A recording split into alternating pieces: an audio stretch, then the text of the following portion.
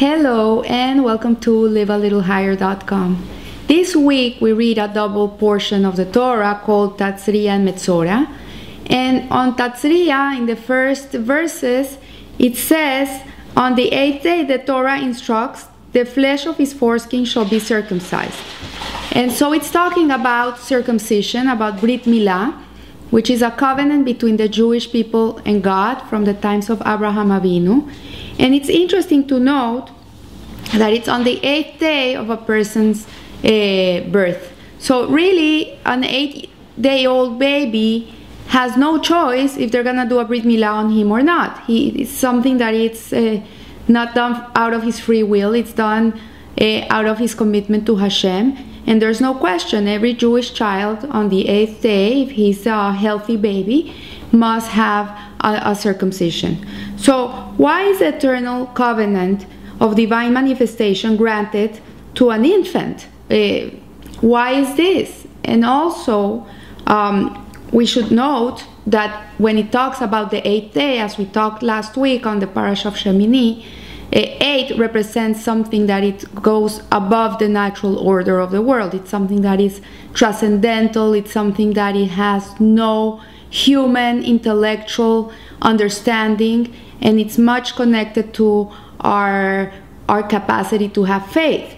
So the question is, why would a baby that is completely oblivious of what's gonna be done to him, he has no choice, he's taken to the shul in the morning, they're giving him wine to drink, he gets drunk, and then they do the circumcision, why it has to be done in this way? Why not wait like the Muslims do till the child is 13 years old and he's considered of age and he can choose if he wants to go into the covenant or not?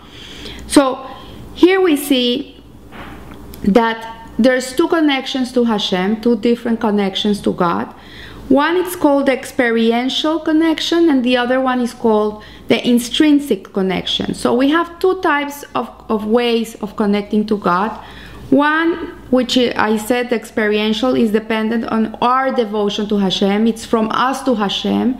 It comes from our love for God, how much we learn Torah, how much we come to know Hashem, how much we want to connect to Him. It comes from our side, from our yearning to connect to Him. And we fulfill the mitzvot because we love Him and because we want to be close to Hashem. And so this is an experiential type of connection.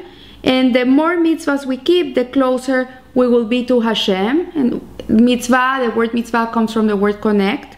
And the less mitzvot we do, then the farther away we'll be from Hashem. So the way to get close to God is through our mitzvot.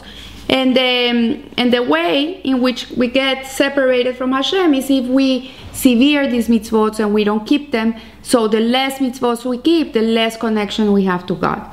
So the intrinsic bond is God's connection to us. So one is from us to Hashem, the other one is from God to us. So intrinsic would be like the love of a parent to a child. It's an intrinsic love. It's nothing, it comes from us to the child. The child has to do nothing for us to love him. It is something that is intrinsic. So while we might distance ourselves from Hashem, in reality Hashem never distances himself from his children. So a person might be far away from the derech, far away from the way of the Torah, and he might be living la vida loca, eating the wrong things, doing the wrong things. He might be partying all around the world and not learning Torah, not doing mitzvahs.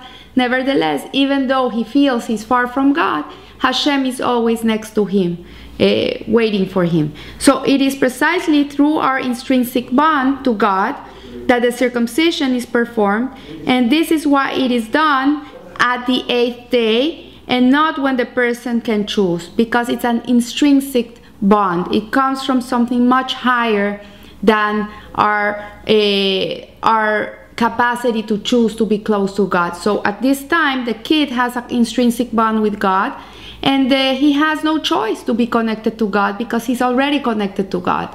So our sages teach that it is through the mitzvah of Brit Milah that we are rewarded with 3 gifts. Hashem gives us 3 gifts because of this mitzvah this eternal mitzvah of Brit Milah. And one is the manifestation of the divine presence amongst the Jewish people. You know, we have Hashgacha Pratis, we have divine intervention, where Hashem is around us all the time. If you open your eyes, you're going to be able to see Him, you're going to be able to see His ways. And this is one of the gifts that God gives us because we keep this covenant with Him. Then the second one, the second gift He gives us is eternal ownership of the land of Israel. This is a gift God gave us. It's ours, it's a gift. We cannot give it away because it's not, we didn't buy it. It was given to us. So, and the third one is the preservation of the royal house of David. So we see here that it's through our experiential connection and intrinsic bonding with Hashem that we are able to forge a two-way relationship in which the divine presence is always amongst us. So it's a, you know, when we connect to Hashem in these two ways, then we have the divine presence, the Shekhinah of God amongst us. So, and it's always there. And we're going to feel it always with us. And we're going to do things in our life in which we think, we feel that it is us getting closer to Him. And then we're going to see things in our lives where we see that He gets closer to us. So the second gift that He gives us is the giving of the land of Israel. And although the experiential and intrinsic bonds are independent of each other, they're not interconnected. Each one is one on itself. One strengthens the other. So when a Jew is searching for God, Hashem gives him more strength to be connected to Him. And he's going to feel Hashem even closer to him. So when we pronounce our relationship through Brit Milah, Hashem strengthens His connection with us through the land of Israel. And this perhaps is why the land of Israel was promised to the Jewish people in reward of keeping the mitzvah of Brit Milah. This is such a strong connection, really, that if you think about it, Brit Milah has no explanation. Like, really, it's crazy. If you think about it, like, what normal parent is going to take their 8-day-old baby and get him circumcised? It doesn't make any sense. It is really something that is beyond ourselves. And nevertheless, you can see Jewish people who are not religious, who really don't do a lot, but when their babies are born, they don't even hesitate. They go and they do Brit Milah on them. So as the prophet Isaiah writes, as a young man espouses a maiden, so should your children settle in you. And when we settle the land of Israel, God rejoices over us, which in turn inspires us to love Him even more. So here we come to see a reciprocal love, but it begins with the experiential love. So when you want to love somebody, just give that first step. Get closer to them. Show them your love. Show them that you love them. Show them that you care. And you're going to see how that person is going to be drawn back to you. So like a bride to her groom, this is experiential love, because you feel the love. So when you're loved, you love. So a Jew in Israel is spiritually more open to divine revelation, to more inspiration. And there are mitzvahs that can only be done in the land of Israel. For example, Shemitah. Shemitah, every 7 years, we take care of the land. We don't work the land. It's for 1 year. The farmers in Israel go on vacation because they can't do anything, and they can eat from the whatever is there, but they cannot produce more. So, and this is only done in the land of Israel. So the third gift is the eternal connection to the Davidic monarchy. And in Jewish tradition, we know that Mashiach is gonna come from a direct patrilineal descent of King David. So this is one of the signs of Mashiach. Like, he has to come from the Davidic monarchy. He cannot come from any other place. And the preservation of the house of David is offered as the final reward for the mitzvah of Brit Milah. So first we have the divine manifestation of God, which is intrinsic bond. It comes from our Father to His children. It's there. It's never gonna go away.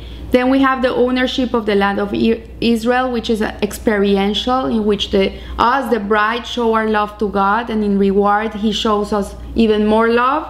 And then the third one, which is the coming of Mashiach, merges the experiential love with the intrinsic love towards Hashem. And as we see in the prophecy, which promises that the human eye will be able to gaze upon God's very essence and merit in the merit of the Brit Milah. So to finish off, I want to tell you a story I read many years ago that really inspired me. It touches my heart. I still remember it. And it's the story of a rabbi that receives a call from a lady that finds his number in the Yellow Pages. This is in Israel. And she's this Israeli woman, and she's calling this rabbi, and she says, "Excuse me, are you a mohel?" A mohel is a rabbi that does circumcision. And he says, "Yes, I am a mohel." She says, "I need your services. I had a baby boy, and I need for him to get a Brit Milah." So the rabbi says, "Yeah, perfect, I can do it. Where do you live?" She lived in Tel Aviv. He lived in Sfat. It's a few hours away. And he says, "Okay, I'll come. Tell me the date, tell me the hour, tell me the address, and I'll be there." So he goes the day that she says, and he's looking for the place. He thinks it's in a synagogue. He's looking for a hall. He can't find the place. Suddenly he realizes it's in an apartment building. He goes up. He knocks on the door, and this lady opens the door for him, and she's like dressing still in a robe, and she has these rolls on her head and the baby in her arms. And she gives him the baby, and she says to him, "Look, here's the baby. Please do the Brit Milah on him. I have to go to work and do the bris for him. And also I need that you stay with him till the babysitter comes, because I won't be able to come before that." So the rabbi is mesmerized. He can't believe what this lady is telling him.